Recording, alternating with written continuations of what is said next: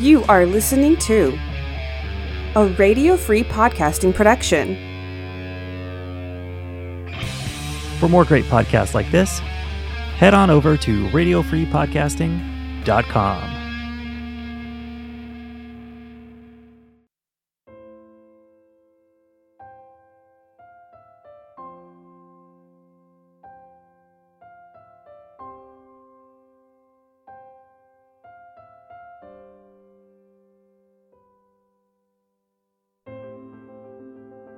Welcome to the Finer Things Club. I'm Carly.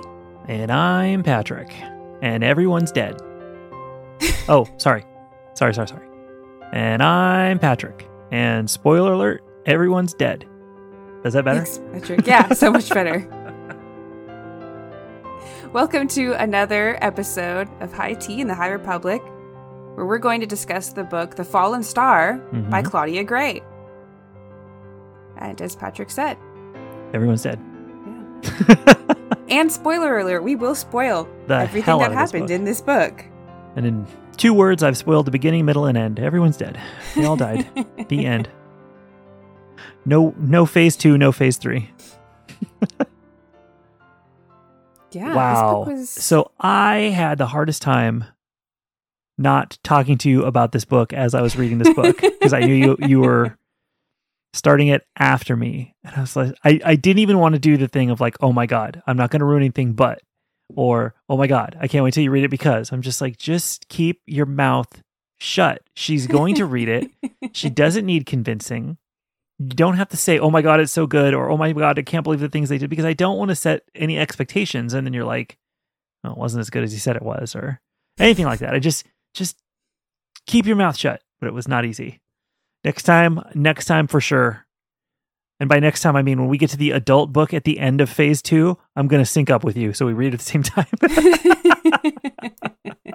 Especially when you started messaging me like, I'm going to finish it today. I was like, just don't say anything. Like, how far are you? Because I know people that have done this to me. Like when I was reading Harry Potter, and I was always got to mention Harry Potter in all our of course. podcasts. I was I was a little bit behind. I was catching up, basically. So I think by the time I started reading the books, the first 5 were out. And someone said to me, well, I don't want to ruin anything, but like, how far are you? I'm like, I don't know. I was trying to describe it. And they're like, okay, well, spoiler alert. They didn't say spoiler alert, but I'm going to say it. Like, is Sirius still alive? I'm like, are you kidding me? Sorry. I'll bleep that out. But are you kidding me? You don't say that to someone while they're reading the book. Is right? So-and-so still alive?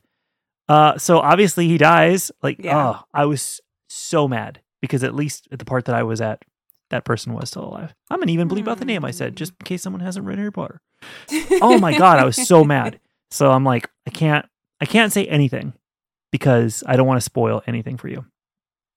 I assumed they would do big things, this being the end of the phase.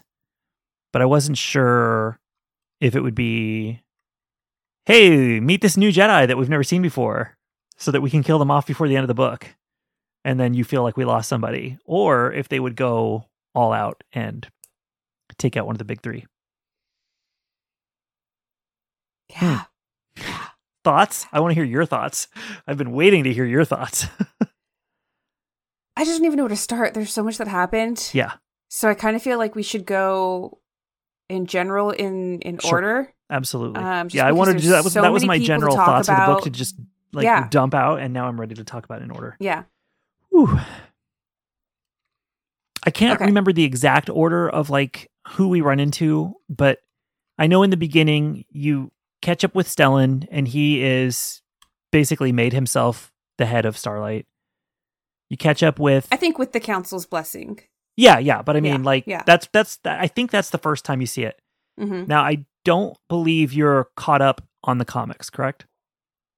Correct. And so a lot of these things that came up, I was asking myself, like, was this explained in the comics? So I will just tell you this much, because I'm going to, at the very least, lend them to you because I want you to catch up. So you can see the side story that happened. All you're really missing is Avar Kriss's story when she decides to go attack the Nihil. and Okay. Stellan tells her not to. And then Gotcha. she goes against the council and takes that ship that I think it's called the like Ataraxia or something that she shows up in later. Mhm. She leaves, and the it's the mainline comic, the Marvel comic. It really dives into the fact that she still believes Lorna D is the head. She believes Mhm. Lorna is the eye. You know, they talk about the Great Hall where the Nihil meet. I forget how she finds a way there. I think they basically, if I remember correctly, they get their hands on a path drive Okay. and they attach it to their own ship, and now they can find their way back to the Great Hall. So she decides to go on the offensive, and the council is against it. And the two of them have a falling out and this must be at the part that oh God, his name, the third. Elzar. Thank you. Elzar Mann is away doing his thing. Right. Because it's only those two on Starlight. In fact, I think they're talking to each other. There's this nice moment in the comics where I think everything kind of blends together. The other line with the Padawans, like the Star Wars Adventures, even the baking issue, it all makes sense. It all makes sense together. The adults are having an argument in one book, and I think you see it from the kid's point of view in the other. And he tells her not to go. She goes, and the comic shows you what happens. And there's one issue left before that goes on a break. And I think that's going to wrap up. I'm assuming that wraps up with them coming back to this point. So at least in the comics, I did know she left, but it doesn't tell the book did a good job of not telling you really what happened when they went, except that she left. But I don't think it mentions in there, at least at first, that he became the new head. The penultimate issue of the comic, when she comes back, they show that conversation they have towards the end of the book where she finds out that he's now in charge of Starlight. They show it from her point of view. So it's very cool the way that they go off on their own paths and come back. But that's kind of what the part that this book, because she's hardly in it, and they keep talking about like she went off on her own. So that story they took care of in the comics, which was done really well. But here we kind of see Elzar coming back, and Stellan's in charge now, and their relationship. And I forget, what was the Jedi that he was training with that was the Wayseeker? Orla, right. Whew. So a lot of names to remember because there's so many characters. And it's funny because I'll be listening to it, and while I'm in process of listening to it, I can keep track of who everyone is. And then once it's over, the names escape me, but who they are and what they did, I can still, like, to me, I'm like, okay, so he was with the Wayseeker, whatever her name was. All right. Yeah. So that's where we start, right? Yeah. I do have a very short summary for us. Okay, go for it. Marchion Ro has devised his worst plan yet. The Nihil attack Starlight Beacon, and the Jedi must fight to save everyone aboard while fighting off a mysterious dark force. And I figured I'd keep it short and sweet because we are going to get into a lot of plot in this conversation, I can tell. Oh, and those chapters with the two of them, like it showed, they went to Elzar training in the ocean or in the waters. They've got Stellan on the Starlight, and it also then would cut to Marchion with the senator and his assistant, of course. Yes. Names Senator Staros. Yes, and that might be the one. I don't remember. There was basically. Remember, I told you to stay off Wikipedia. Yes. I googled one of the characters just to check something. Maybe it was just to see what they look like, so I have the right picture in my head. And it immediately said died. And it went so far. I think it might have said like. Actually, maybe it was the what was the sorry, I'm gonna keep doing this. The Nihil that was with Nan, the older one. No, Chansey. Not the Nihil. No, that wasn't the Nihil. It was Chansey. Yeah, it was Chansey Hero. Yeah, the mother. I think I looked up Chansey, and it said like died when Starlight Beacon was destroyed, and I'm like, son of oh my god, I just spoiled two things. Oh. Yeah, so there was that. I think I initially looked up the senator because I couldn't remember and you'll have to refresh my memory. In the previous books, did it already tell us that she had gone over to Marchion's side? No. And I just forgot? This is the first time we learned this, unless we saw it somewhere in the comics. No. The books, this is the first place. Because I'm with you. When they said that, when I heard them read that to me, because I wasn't reading, I was in the car, I almost pulled over because I was like, whoa, did I miss a giant plot point somewhere? Or this is the first way we're finding out. And as the book went on, I started to think, no, they're telling us for the first time, because then later it talked about how happy he was when she came to him. But in the beginning, it's just kind of like, yeah, and so the senator's here. And I'm like, what? And I started to wonder, was like, this his mole all along? Because in the very first book... That's exactly, yes. When we talked about Light of the Jedi, I was like, who do you think his spy is? And it turns out it was somebody who we hadn't even learned about yet. Right. So it was just so much. There's just so much happened in that first opening that I was just like, oh my God. Because I started to worry. I'm like, and that's kind of why I went on Wikipedia, because I was like, did I miss this?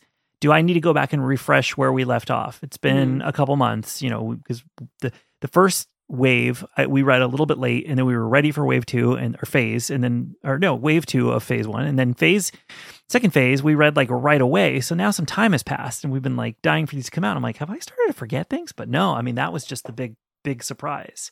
Yeah. And he starts talking about this is going to be what everything has led up to. This is his. I don't think it will actually be his final move, because there's more books coming. This is his greatest plan yet. Exactly. He still has more to come. He's already talking about his next celebration that's going to be even greater than this celebration. Yeah. Oof.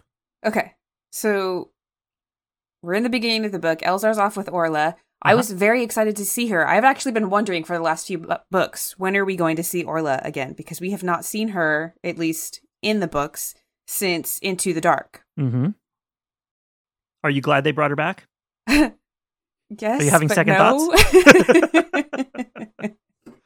That was one that surprised me, because I felt like that was a character that they were setting up for a lot more. Mm-hmm. But maybe that was just the setup of this would be a good person to be Elzar's teacher. I don't know. Some of them felt like there's more to do with this character. Yeah. So. Yeah. We'll get there. We also get to meet. I pronounced it in my head as Regald. I think Cole? They said like Reginald. Reginald? The comedian, basically, right? The one Yeah. Yeah. Yes. So that was another one. I'm like, oh, okay, new Jedi. And so I did the like, ooh, what if this is setting up? But actually, I didn't think this one was going to go. So, yeah.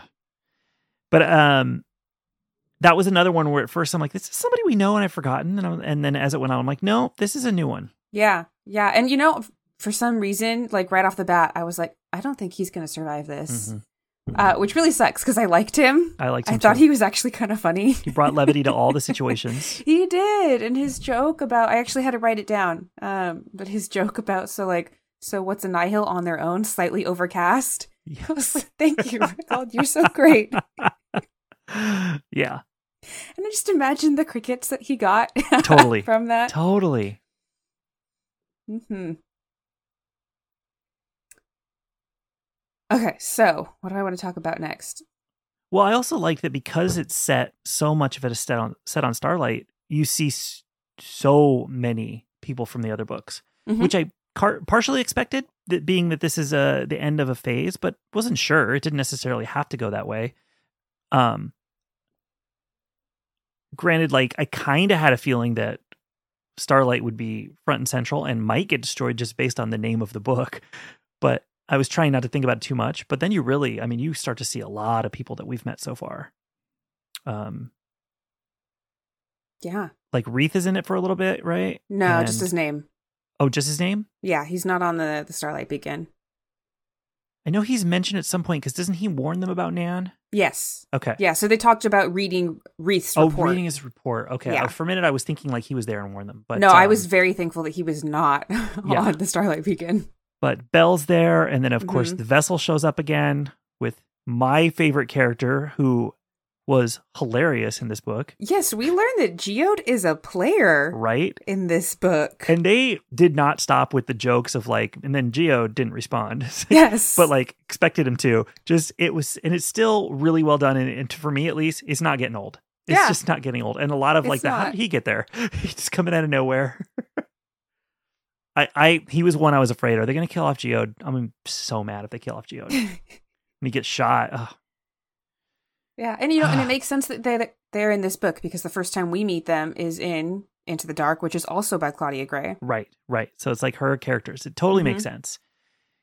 It's just I guess when I went into it, I'm like trying not to think too much about it so I could be pleasantly surprised when people showed up. I didn't want to think about, all right, so which one are her characters? I try not to focus on who the author is while I'm reading it. Yeah. But after the fact. Yeah, I don't want to have those expectations and then either A, not be surprised when there's a cameo, or B, be expecting someone to show up and then they don't. Mm-hmm.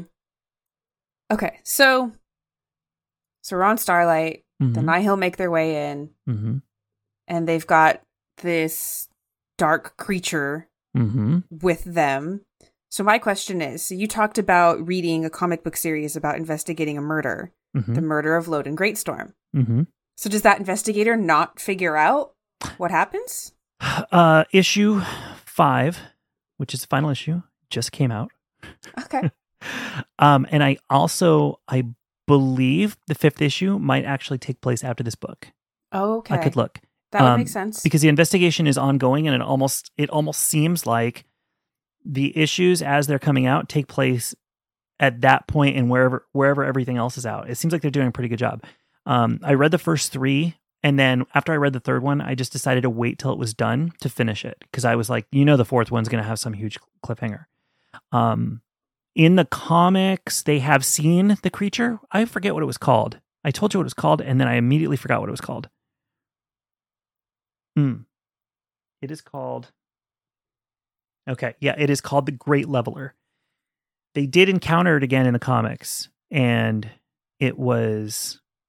you remember the 2 twins? Like Tarek and Saret? One saw it and turned partially to stone, but because they're mentally linked, the other one also turned partially to stone. Or I guess they say they were calcified or whatever. Okay. And there was a brief... Because I wondered how they were going to handle it in the book for people that haven't read the comics. Because they kept mentioning, well, this happened to Loden, this happened to Loden, this happened to Loden. And then later in the book, there's just a tiny mention of the twins. Of the twins also were affected by it. But in that series isn't over yet, so there's we don't know what's going to happen to them because they were racing back to Starlight with them on board, I think. Gotcha. So, but the weird thing is they show it in the comics, but I think, and I could be wrong, they show it as the people see it, but they're being affected by it, so you don't really know if what they're seeing is what they're seeing.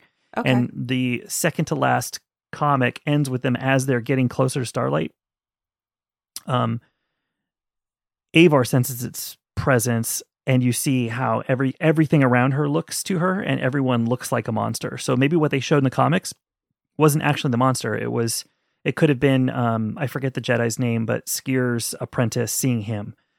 So I don't think they've actually shown it anywhere, because even on Wikipedia, there's no photo listed for it, and they could have pulled something. So I think they're still not letting us know what this thing looks like. Yeah. And I know this is jumping ahead a little bit, but before I forget, since we're on the subject of the Great Leveler, did I hear this correctly? Later in the book, does Marchion say he lost his creature, but he can make more? He can find more. He knows where to get more. Okay, he can get more. Okay, so I wasn't sure if he was cloning them or if he was breeding them, but there are more. So that's interesting. That's not something. See, I guess when he went to get the first one, I just assumed that was it. That was the one, because he knew where to go look, and so that's interesting. That pretty much, I think that tells us where we're going in phase 2. Yeah, they're gonna have a hard time. Because that's something I wondered about too. This is his prized possession at this point, based on what it does to Jedi.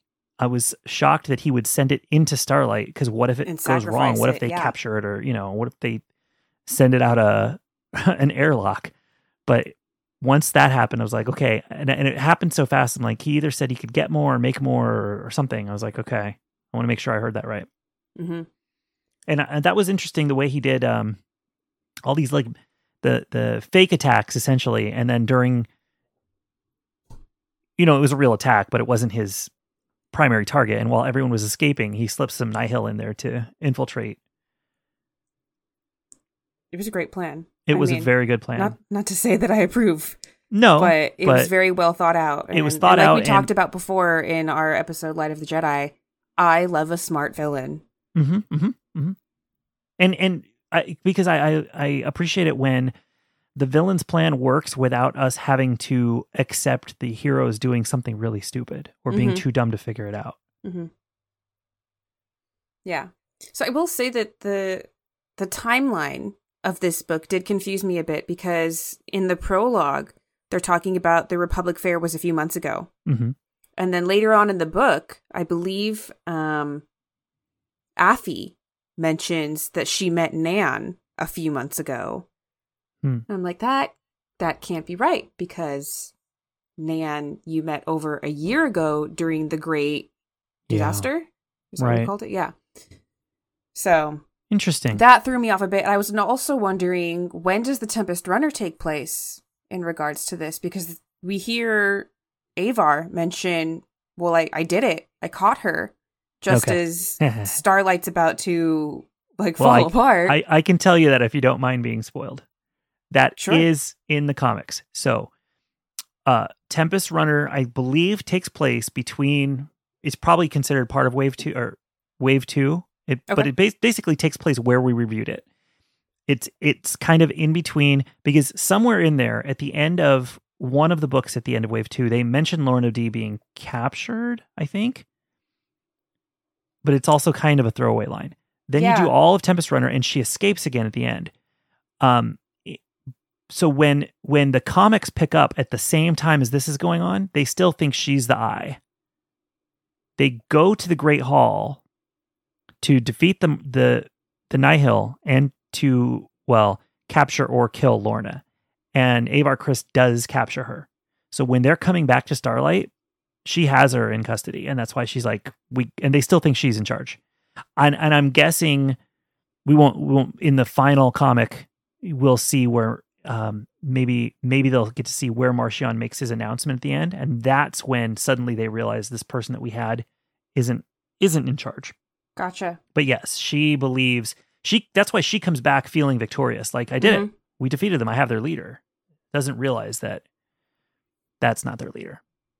I can't remember, and maybe you do. Was there a point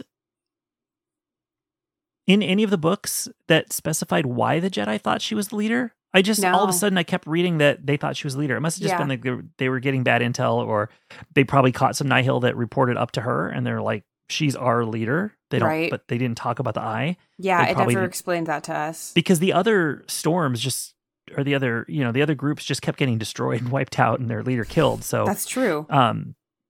It must just be the only one they knew of, or who knows? Maybe it had to do with when they captured her, but they didn't realize they had her. They thought this was the leader and is dead, and then they realized they had her all along and she got away. But she would have never mentioned Marchion. She wouldn't have told them that there's somebody bigger. So I that's one thing I wasn't clear on. Like, why exactly do they think she's in charge? They just keep telling us they think she's in charge, but I guess it's just that's the best intel they have, and he has been very careful not to reveal himself until now. Yeah, and I got to say the whole beginning of the book, where all of these Jedi are doubting their feelings as to what's going on. There's something odd happening on Starlight. Oh, it was so frustrating. Oh yeah. Oh yeah. And just every little thing that happened, like, didn't the droid go on the ship that thought it had Rathtars, and then it was just kind of like, oh, well, everything's fine here. And I was like, no, everything is not fine. It's not going to be Rathtars. You can't leave everything up to droids, guys. Come on. I don't want to mention this now. I'm going to save it for the end, but remind me to bring up the Rathtars again at the end. Sure. I have a very important question for you, but but it happens at the end. Okay. So let's talk about some of the characters that we lost. Oh boy. Okay. They were hard. They were hard. Yeah. So I think we didn't start, unless I'm wrong, we didn't really start losing people until they went in search of the monster, but they didn't even know there was a monster. Like, weren't they just... They all of the Jedi on Starlight Beacon could tell, finally, something is off, and we need to investigate it in between all of the other tasks that we have to do. So who did we lose first? I'm trying to remember the order. Reginald, yes. And followed quickly by a disabled... I was just going to say, what's Belle's new mentor? I didn't write it down. Oh my gosh. But that was the second one. But she didn't die. But she didn't die. She got basically paralyzed or put into a coma, essentially, right? And then Orla, I think is that the right order? Mm-hmm. Okay. And so that was crazy. I'm like, okay, they're going to send like what 3 of them out on this mission, and you're going to lose one. I know you're going to have to lose one, and then the others are going to come back, and then they're going to know what they're up against. And it's basically they lost everybody, even though I mean the third might come out of it. We don't even know at this point. Nobody's come out of it. So Indira Stokes. I wasn't expecting it. There we go, Indira. And I also was very surprised by that because I'm like, they're not going to just kill off another master, his second master. And I mean, might. That's when I was like, they might. When they did that, I'm like, okay, so no one is safe. Nobody's safe. Yeah. Yeah. Because I thought that might be the whole thing. Like he might have gone after them to try to save her, and because he's so upset about Loden, but it's like, nope, he may lose another one here. And, so that was quick there. So Indira gets incapacitated. She gets sent up to the hospital wing. Then we lose Orla. Then we send Master Nibasek to go check up on Orla. Then the beacon starts falling apart. Right, and that's Buryaga's master, correct?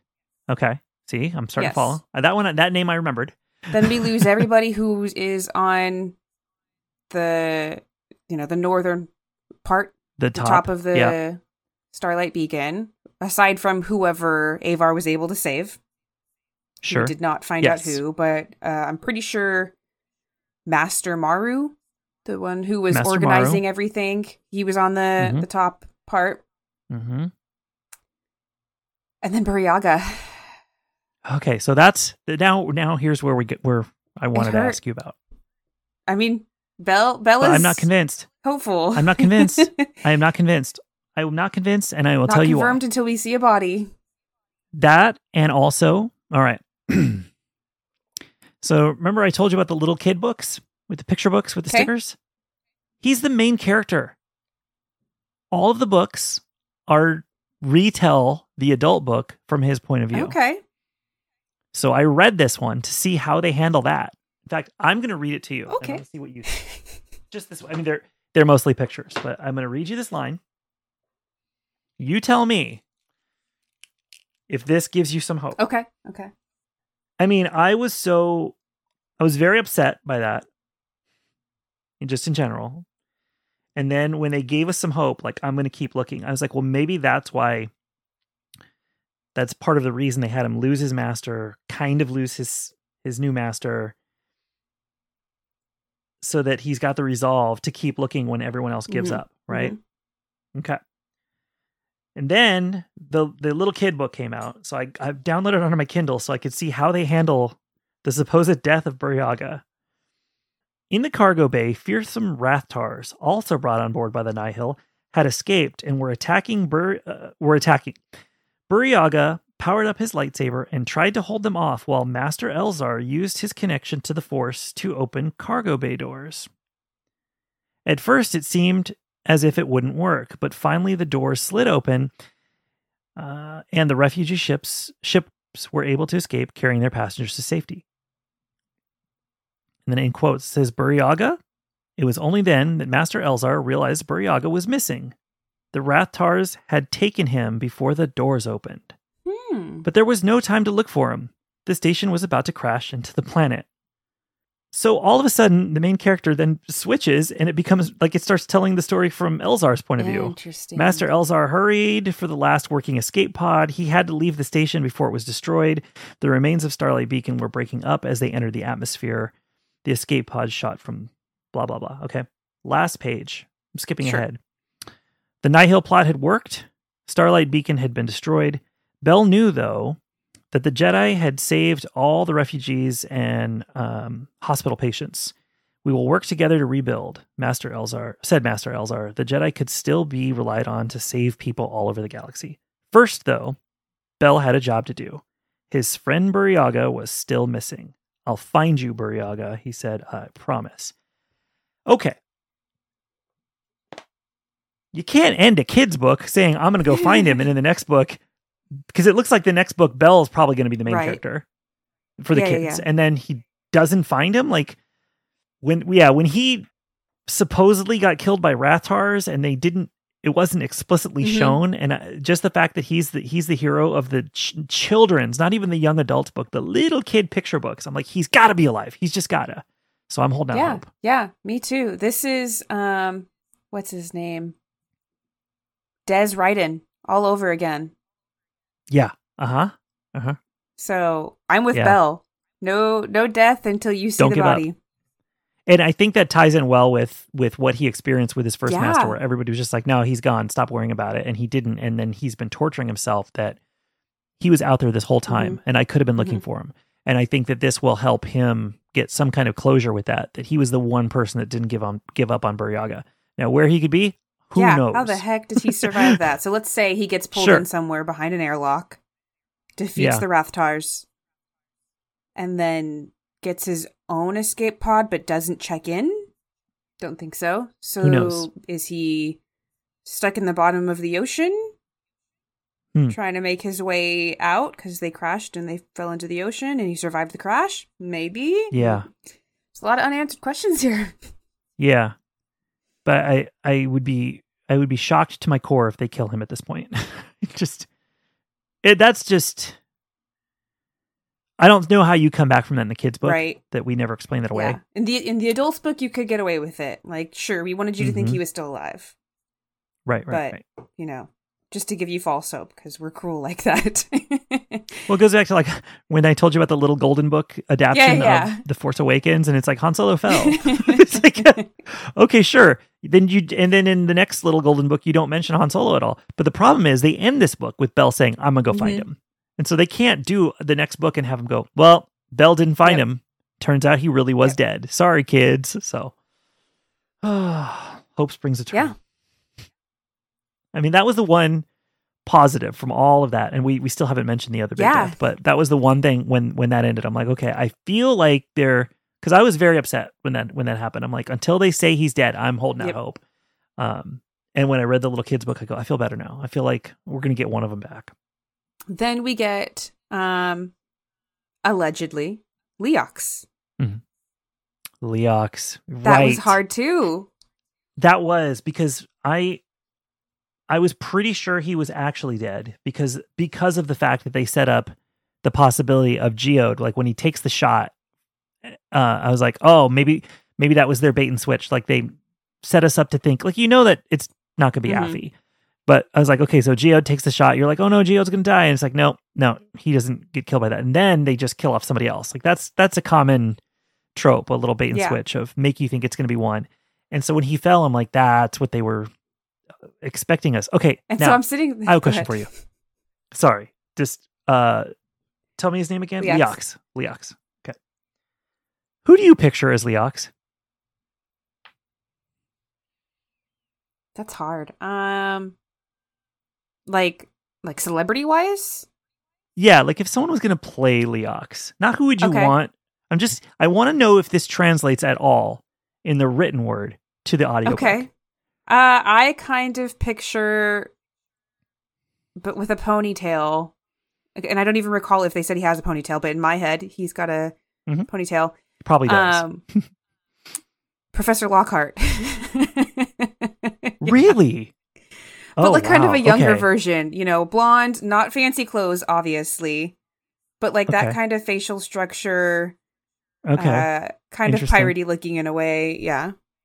Yeah. So the first time we met him, I was thinking more like piratey ship captain for whatever reason. And I will have to go back and see if it was the same narrator. I don't think it was because this time around the narrator kept saying Marchion Ro, and in all the previous books except for one, they were saying Marchion. So I think it might be someone different.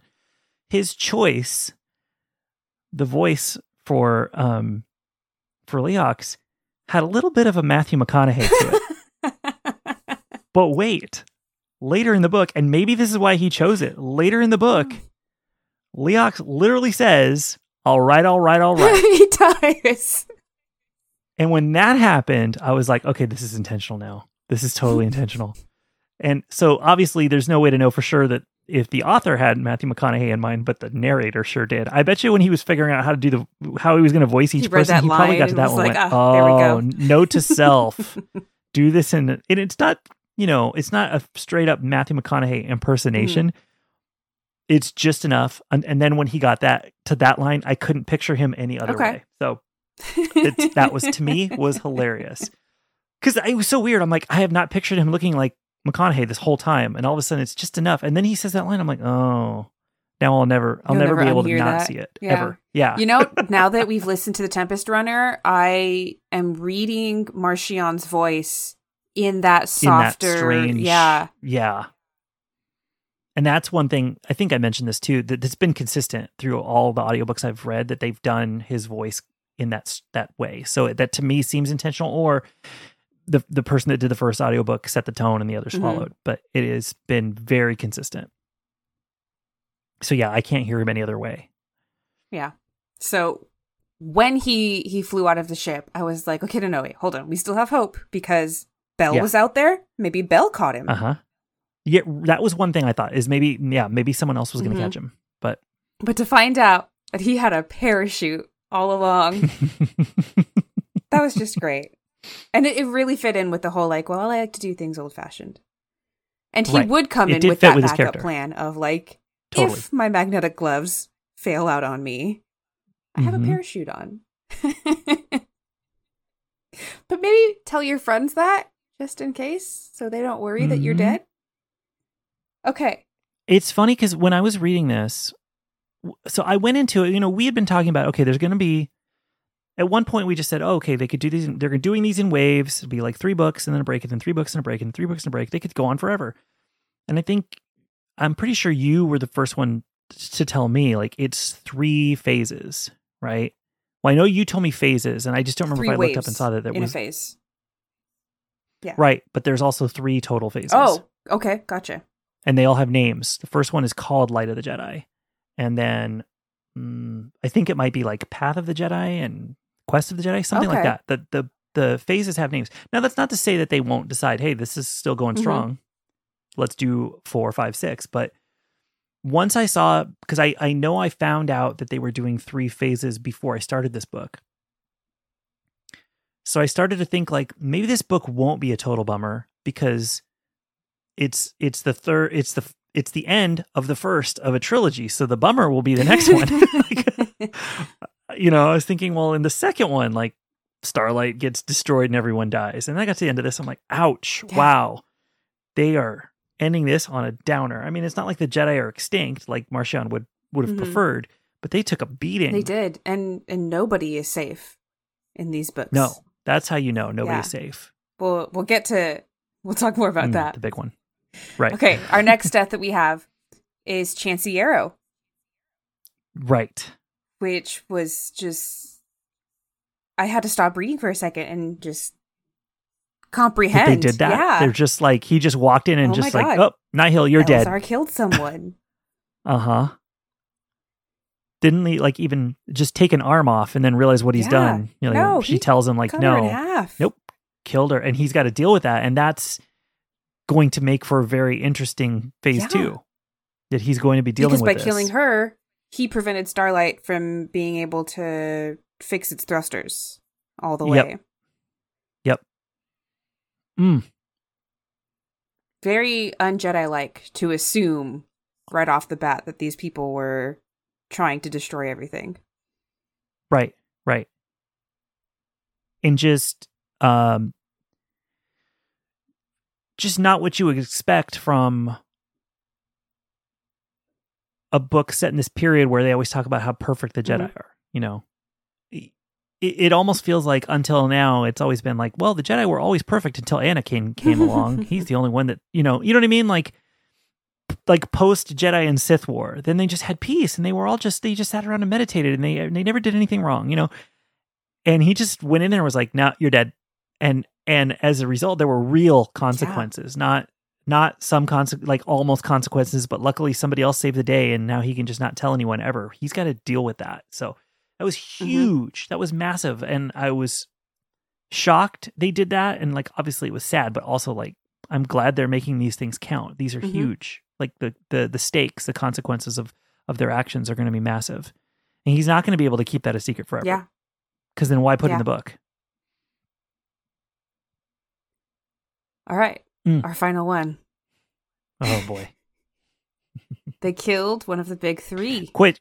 Before, did the senator survive? That's what I can't remember. Yes. Yeah. Okay. He decided not to kill her for a while till she that's right. Because proved her usefulness was done. I looked up Senator Staros and Chansey at the same time, and I was trying to remember which one it said died, or if it said I knew it said Chansey died. I wasn't sure if it also spoiled the death of that one for me. But that's what I was looking up around the same time. I was like, wait a minute, did she die? Because I remember she figured out like the thing with the droids, and he's switching over to have droids run his ship. So I couldn't remember. Yeah, because as he's doing his big announcement, she like gasps or something in the background, and he's like, you know what? Right. Maybe that'll become useful because they'll hear her voice, they'll figure out it's her, and that's right. I couldn't remember what happened to her. I knew she was starting to put together that, maybe she was a little over her head. Yeah, come on, Senator Staros. What are you doing?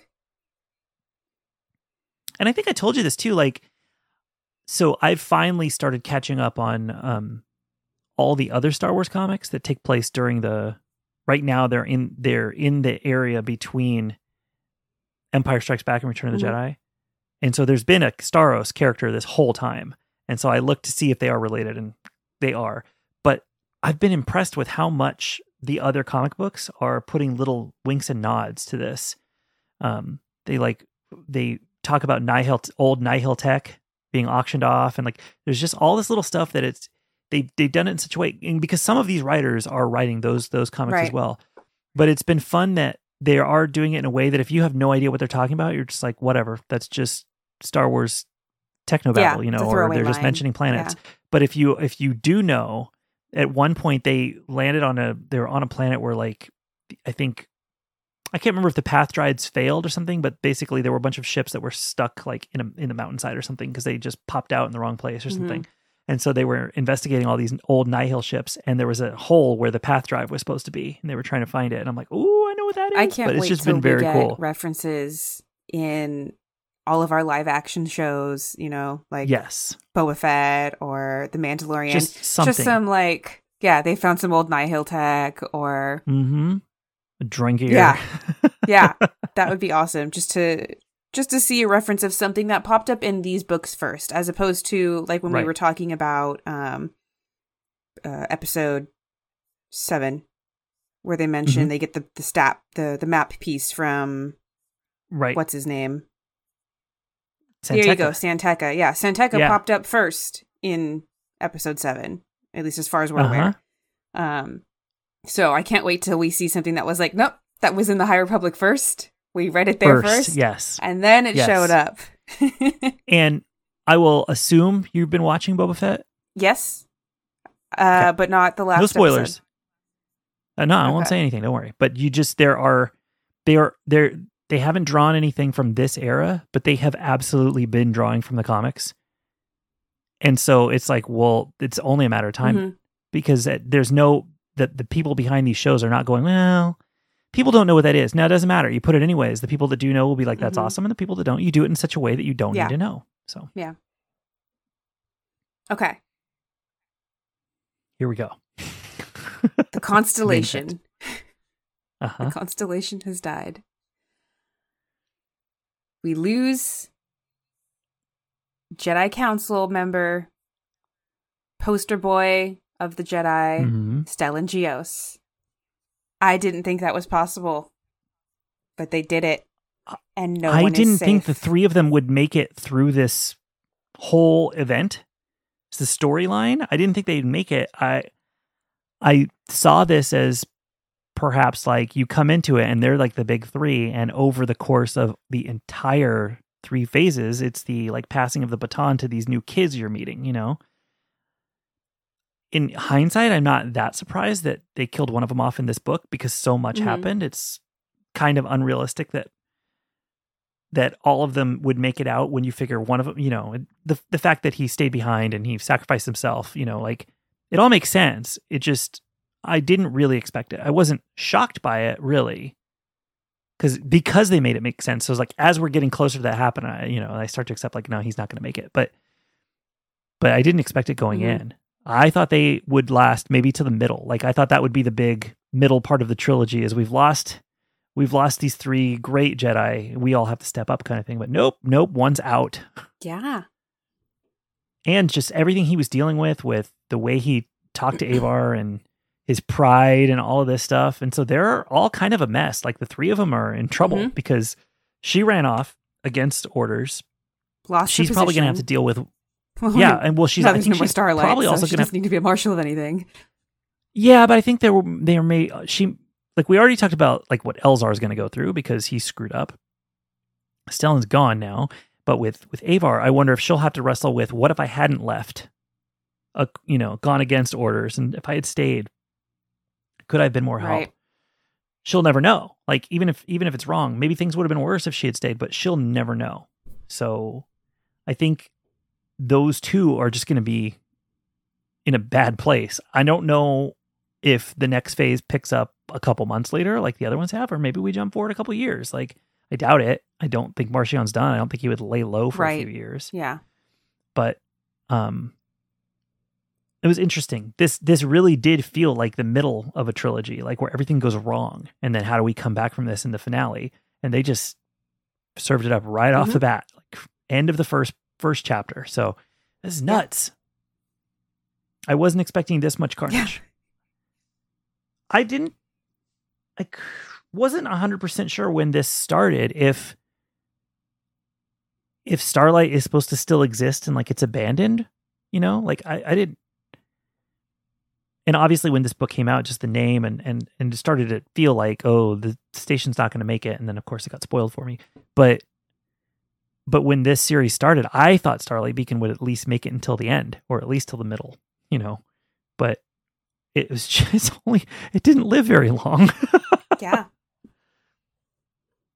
But it really makes sense. It's called Light of the Jedi, and it was supposed to be their beacon of light. And then some really, this new unknown villain comes in, and that's where they target. And it's really made sense. It's just shocking to me, like how little Starlight was actually a thing.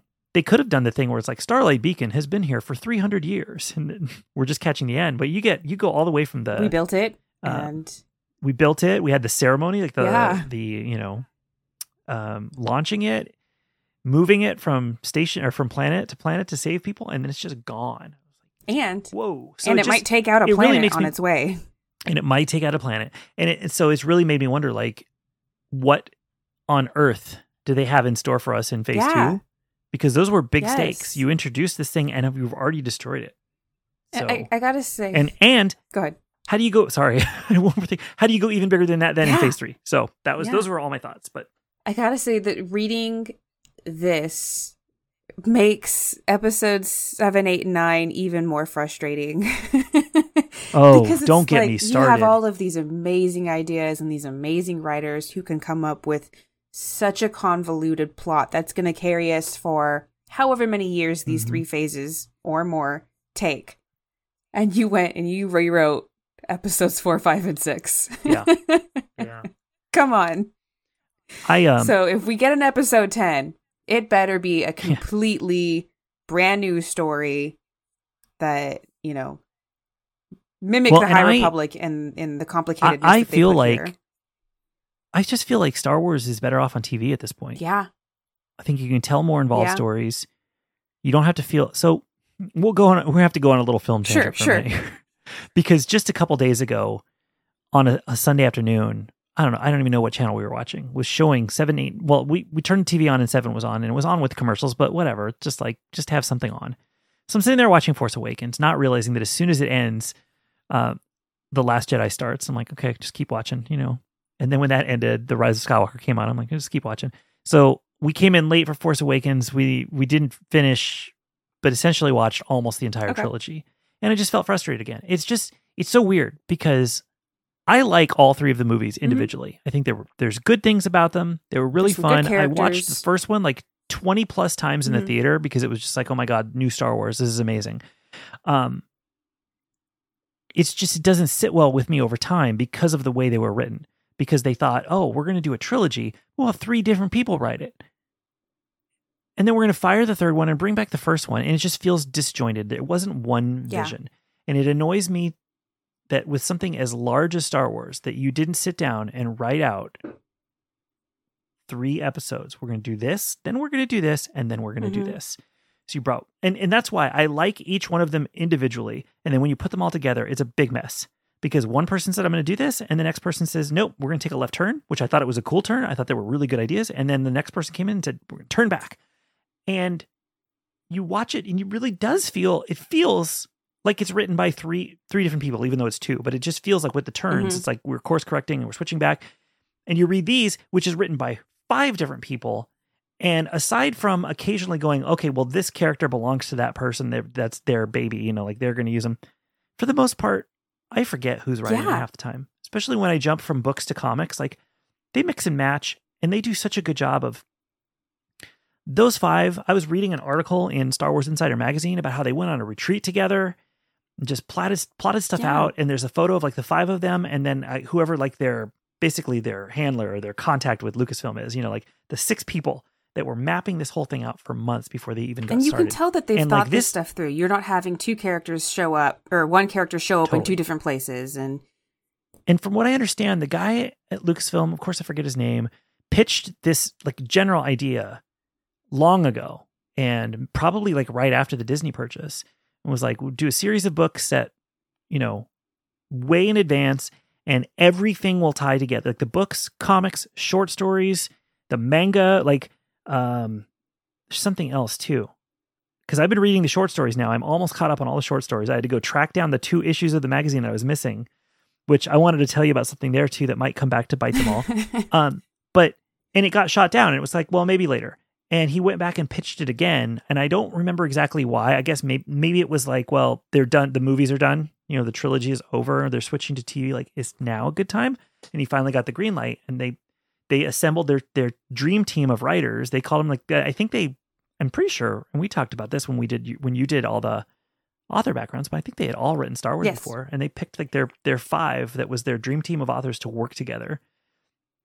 And they worked all this stuff out. Which makes such a great job. And you can tell watching those 3 movies now that they did not do that.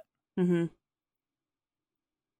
I mean, I think they had a general idea of where they would hand the baton, but everybody had the freedom to just go do your own thing. And I guess it's because at that point they didn't think, well, and then we're going to hand it back. So where do you want things to be at by that point? They just said, 3 movies, everybody make your own movie. And yeah, I am 100% with you. These books make me get like a glimpse of what those movies could have been. Yeah. You should have gotten. And I'm not a hater. I think they're fine, but they should have been amazing. I think that the Marvel movies came in and became the new standard of like what could be. And that's why I think by the time you get to Rise of Skywalker, I felt like it fell flat because we'd already seen Endgame. And if you think about I don't know if I've ever talked to you about this, but the end of Rise of Skywalker shares a lot of moments with Endgame, and it didn't hit as hard. When Poe's flying and they're like, no one's coming, and then all of a sudden everyone comes. That is straight up. Yeah, that is. On your right. On your right? left. That's the same thing. Oh, on your left. Sorry. Whatever. Well, I'm in the audience, so they were on the other side. On your left, right? Okay. But it didn't hit that hard. I forget what she says when she's holding the lightsabers and Palpatine's shooting the lightsaber or the electricity at her. She has a line that is very similar to when Tony's like, I'm Iron Man, and does his own snap. It's the same beats, it's the same moments. I'm not trying to say they ripped them off because they were being made generally at the same time. But it worked so much better in Endgame than it did. You wove these stories together so much better. Yeah. So it made me sad when I watched Rise of Skywalker and went, hey, that's the same kind of moment in Endgame. And I liked it. Didn't punch as hard for me. And I wish that it did because I've been such a Star Wars fan my whole life. And yet these books, like they're doing it. So, and I cannot wait until these get adapted to the live screen. Something, just give us something. Even if it's like, eventually we do we don't do a full adaptation, but you could do a Disney Plus show that takes place concurrently. give us a bunch of new Jedi and like here's what they were doing during that time. But I want to see this. Absolutely. And I wouldn't even mind if they wait till it's over so that because my fear is whenever there's a live action component, then everything else has to take its cues from that. Like, well, no, you can't write about that because we might use it in the show. Or people really like that actor, so we have to keep that actor alive. I would even be fine. I mean, because it'd be kind of a compromise, but I'd be fine with it if it's like once we finish the phases, the next part of this story will be told in live action. So we might get like these kids, these Jedi kids, or some of them are teenagers, like see their exploits as they grow up. That's next. But I hope that they do something in this time period. Because I thought that show, The Acolyte, was going to be in this. And the more I read about it, I feel like it's a little later, like many, many, many years later. It's still considered like High Republic era, but it says it's at the end of the High Republic. And I don't think that they consider this the end of the High Republic, because I have to believe that the book series will end on a hopeful note. Yeah, I would hope so. It won't just be, it's not going to be Revenge of the Sith. Right. You know? So good. It's so good. And it made me so sad when I saw that the next part doesn't start until October. but man, I mean, you know, the story was the summary of what happens in this book. Like the Nihil attack Starlight Beacon and they win. That's basically what happens, but it was very intricate and thought out and well planned, and the way that all the different pieces, you know, worked together, and having Nan and Chansey on there, and what happens with Elzar, like I didn't expect that at all. So I was just kind of blown away with how they did it. And one of the things, I know we're talking about the movies, I meant to say this too, when you watch Rise of Skywalker, it just feels like they tried to cram too much. Like it moves too fast. There's too much going on. And it's just like, oh, by the way, there's a map to get to this. And what I love about these books, and why I say that I think that the future of Star Wars will be on TV, is because you can take your time. And that's what I'm enjoying about this, is they can take their time. They're setting all this stuff up over, I mean, phase one, if you ignore the comic books, phase one is going to be in 9 books. And then the comics fill in an entire different story with 31 plus the side stories. Like it's just a lot, and you can have so much fun and develop the people and care about them. Because, you know, I kind of wondered when it started, how much am I going to care about these Jedi? Everybody's brand new. And then it turned out like the one person that we actually know is the one I want to see the least. I don't really care to see Yoda in this. Nothing against him, but I don't need him.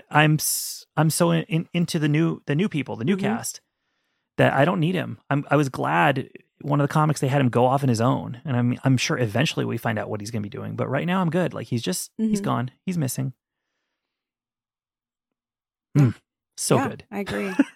And just like the storylines that you're getting are so, I don't want to say original, because some like I got definitely like vibes from other movies and stuff that I've seen, but original as far as like Star Wars goes, for sure.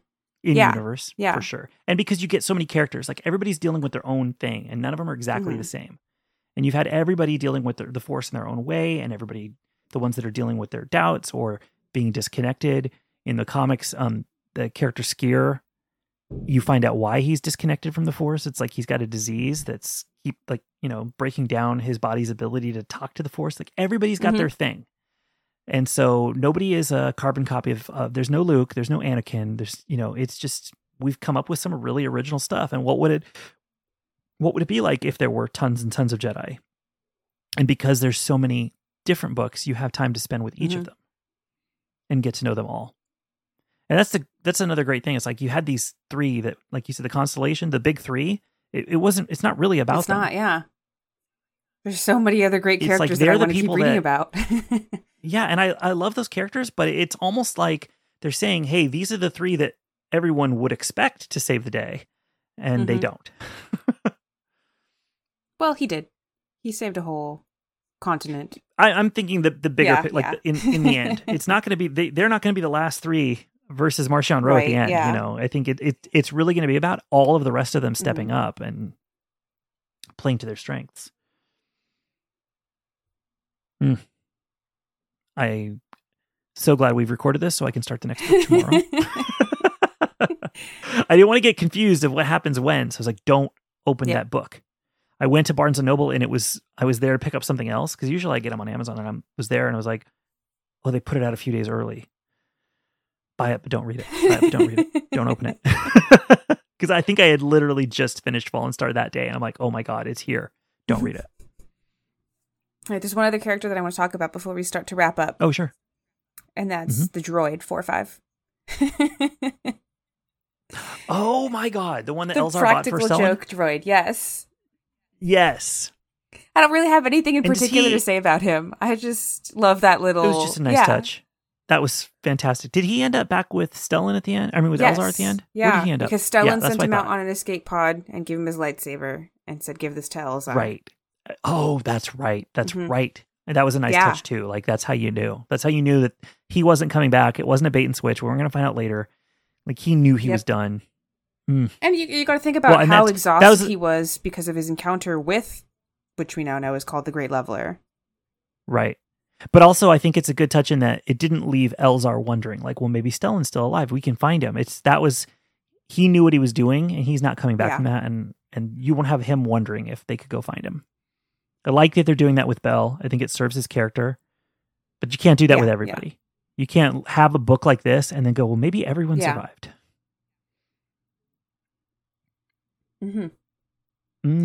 Okay, so before we I have to wonder, are we going to lose one of the big three in each phase? Oh, man. It kind of feels like whenever, well, and I mean, it relates to Star Wars too, but like, it's like when you have sequels years later and you bring back the legacy characters only to kill them off. Like, these are the legacy characters from stories we don't know, because they were already the big names when this begins, right? They were the big three. They set them up to sound like, hey, these are our three main characters. Everyone knows these three, and they're close friends on top of that.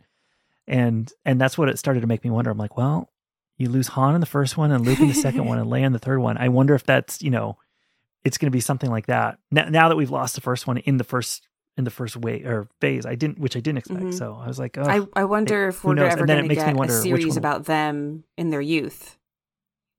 That would be amazing. That would be fantastic.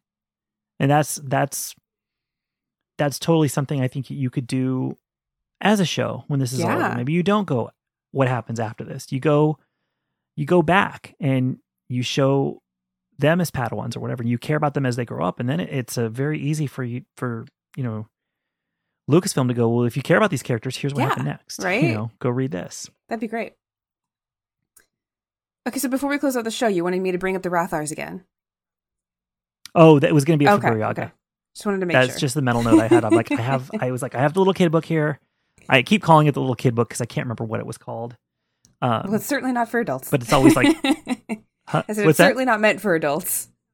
Yeah, but they're always named like Battle on Starlight Beacon or something like that. They like hint at which book they're from, but they don't tell you a whole lot.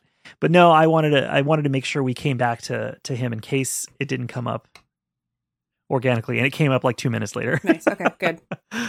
I gotta say, you mentioned that like Fallen Star made you think immediately like, oh, the Starlight Beacon doesn't make it.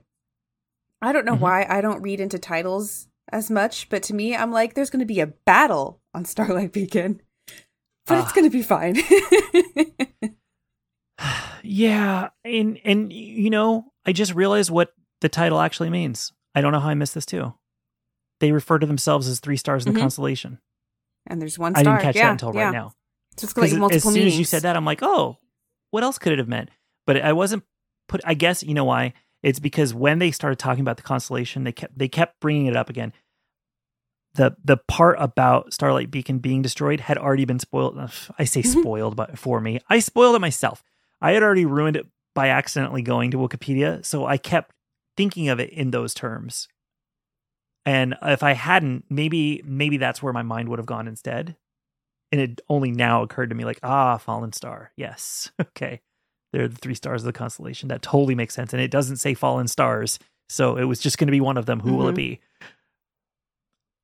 And oddly enough, I think that if I had thought that in the beginning, that's probably who I would have picked for it to be, because then it would have been weird to do all that stuff with Elzar and then kill him off right then. He's got a lot to work through.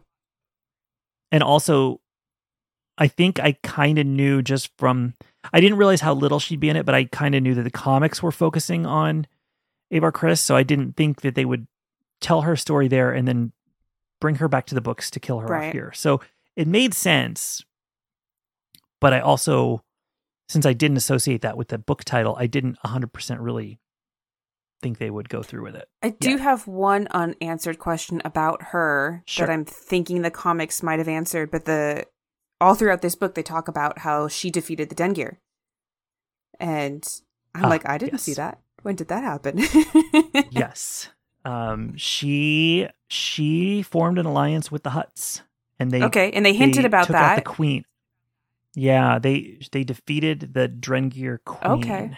I think, which I plan to reread them now that this is over, because I'm starting to forget things. Like, they were mentioning things, and I think at the time I was like, oh, okay, they defeated the Drengir on this planet, and then later in the books they're like, now that the Drengir have been completely wiped out, I'm like, oh, they didn't just defeat the Drengir on that planet; they defeated them. There was something interesting though that I don't know if this is some kind of foreshadowing or if it was just a throwaway, but in one of the short stories, everybody on Starlight starts fighting with each other. And they're having some kind of like botany convention. And they find out it's because one of the botanists crossbred Drengir with something else. And then when it bloomed, it like just made people lose their minds and start fighting with like their best friends and stuff. And it was quickly resolved.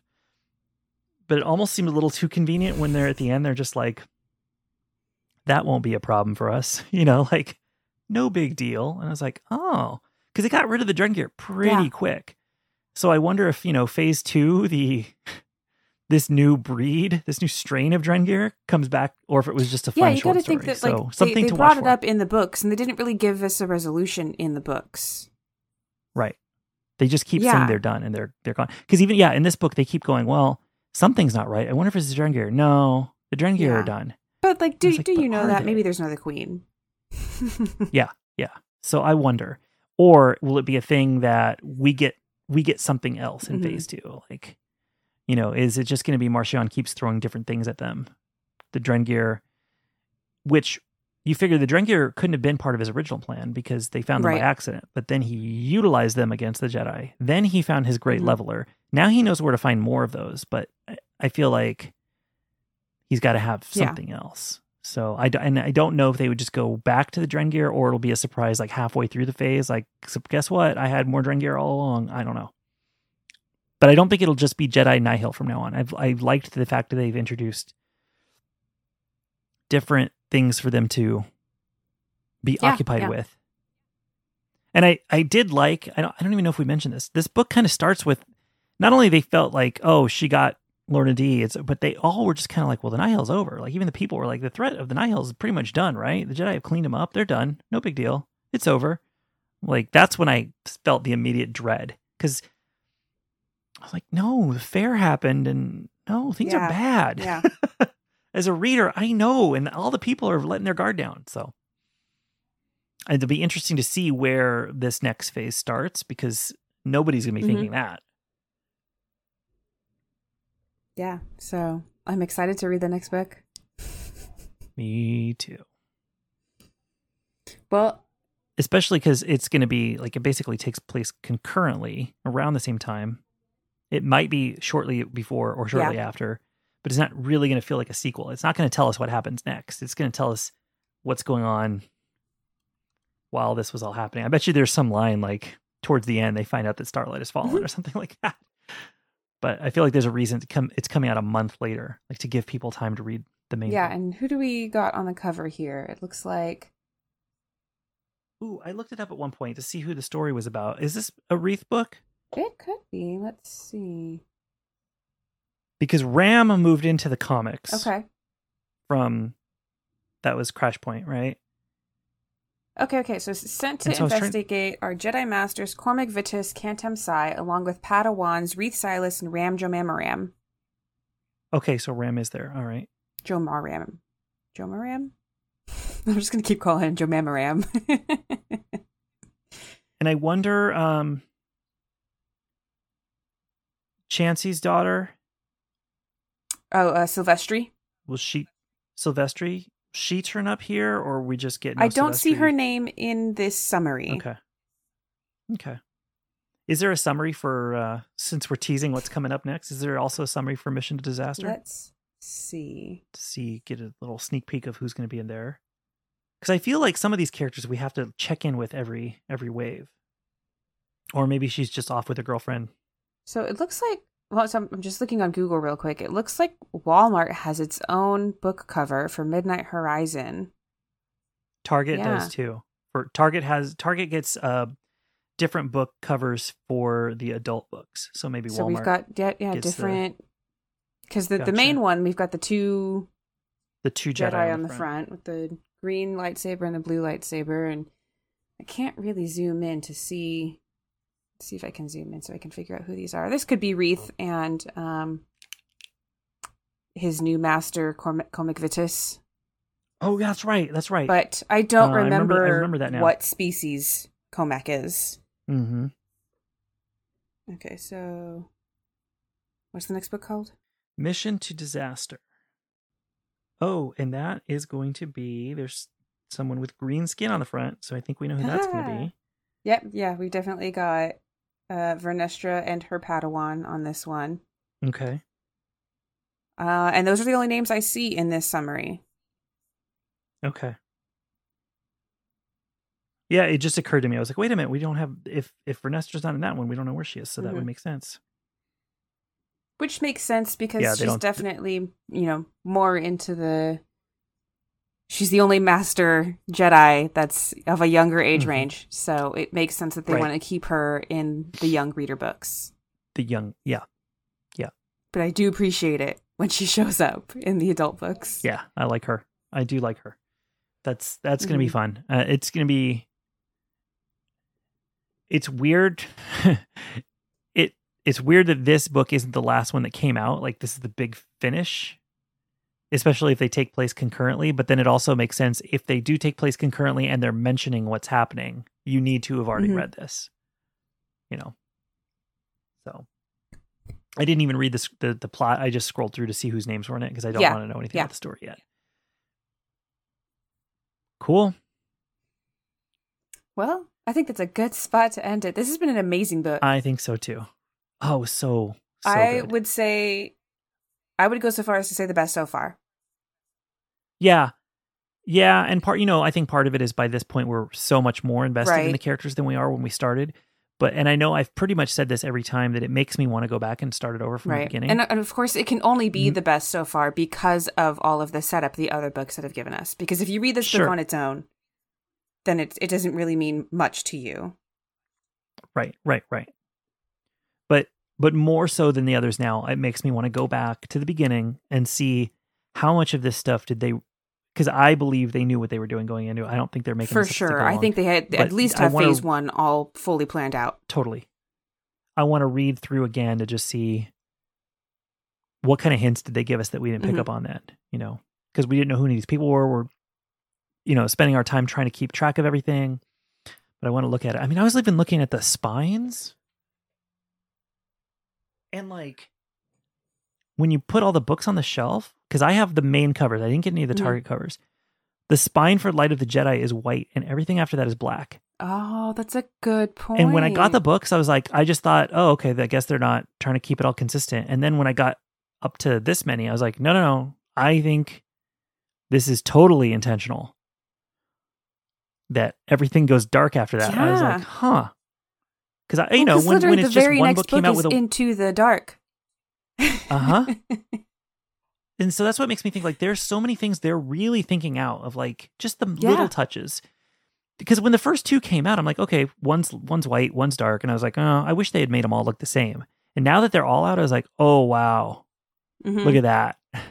And so it makes me think, because I think they said the name of this phase is also called Light of the Jedi, that the first book, the first adult novel in the next one will be whichever of those two were the next phase, which was, I think, Path of the Jedi or Quest of the Jedi will probably be the name, or Jedi's Quest, or something like that. Well, that will be the name of the book. That will name the phase. Phase. But I wonder then, it made me wonder, is the last book going to be light again, like a white spine? That would be cool. If they do that, then they totally this was their idea all along. They're not making it up as they go along. That's what I love about it. And I know we already said it, but compared to the movies, they just, wow. They've put the time in up front to just make something really quality that works together well. It feels like Marvel. It feels so thought out. Like, anyways, I gotta stop. But that's the thing, you know, when you find something that's so good, it just makes you mad at the other things that aren't as good. Because it's like, it could have been this good. It's clearly possible. Mm-hmm. All right. Well, this has been our review of The Fallen Star by Claudia Gray. Mm-hmm. We are the Finer Things Club, your premier source for High Republic books on a book podcast. Well, more than books now. Come Film back next now time too. for Midnight Horizon. Film now too. So yeah, we will do reviews back in a few weeks with if they turn this Midnight into Horizon. a live action series. Oh my god! Oh my god! Can you imagine? We will do episode by episode too. Oh no, I was just gonna say that would be episode by episode, and our episodes would be longer than the show because we'd be like, okay, now at 2 minutes from this and book? 34 seconds, if you look in the background, clearly it looks like a rock, but I think that's actually Geode. I do think the one thing, this will be the last thing, I think the one thing that would be hard to pull off, as well as they pull off in the books, in live action, would be Geode. Because so much of the humor is what people think about it, or, you know, the comments people make. I think in live action, you would almost wonder if Affy and Leox are playing pranks on people, going like, "Oh, that's Leox, you know," or that's Geode. He doesn't, you know, he does this and this. It's like, does he? Where'd you come from? Like, did they just set him against? We'll see. Somebody could pull it off, but it works so well in the books because, like, as a reader, you're in on the joke. He's my favorite. Mm-hmm. I really, really, really want a Geode action figure. I'll get you one. Okay. I'll go outside and find you one. I'll do some carving. Oh boy. But thank you again for joining us for another episode of High Tea in the High Republic. Like Patrick said, join us next time where we will review Midnight Horizon. And may the Force be with you. For light and life. Yes. Bye. Bye. Bye, Stellan.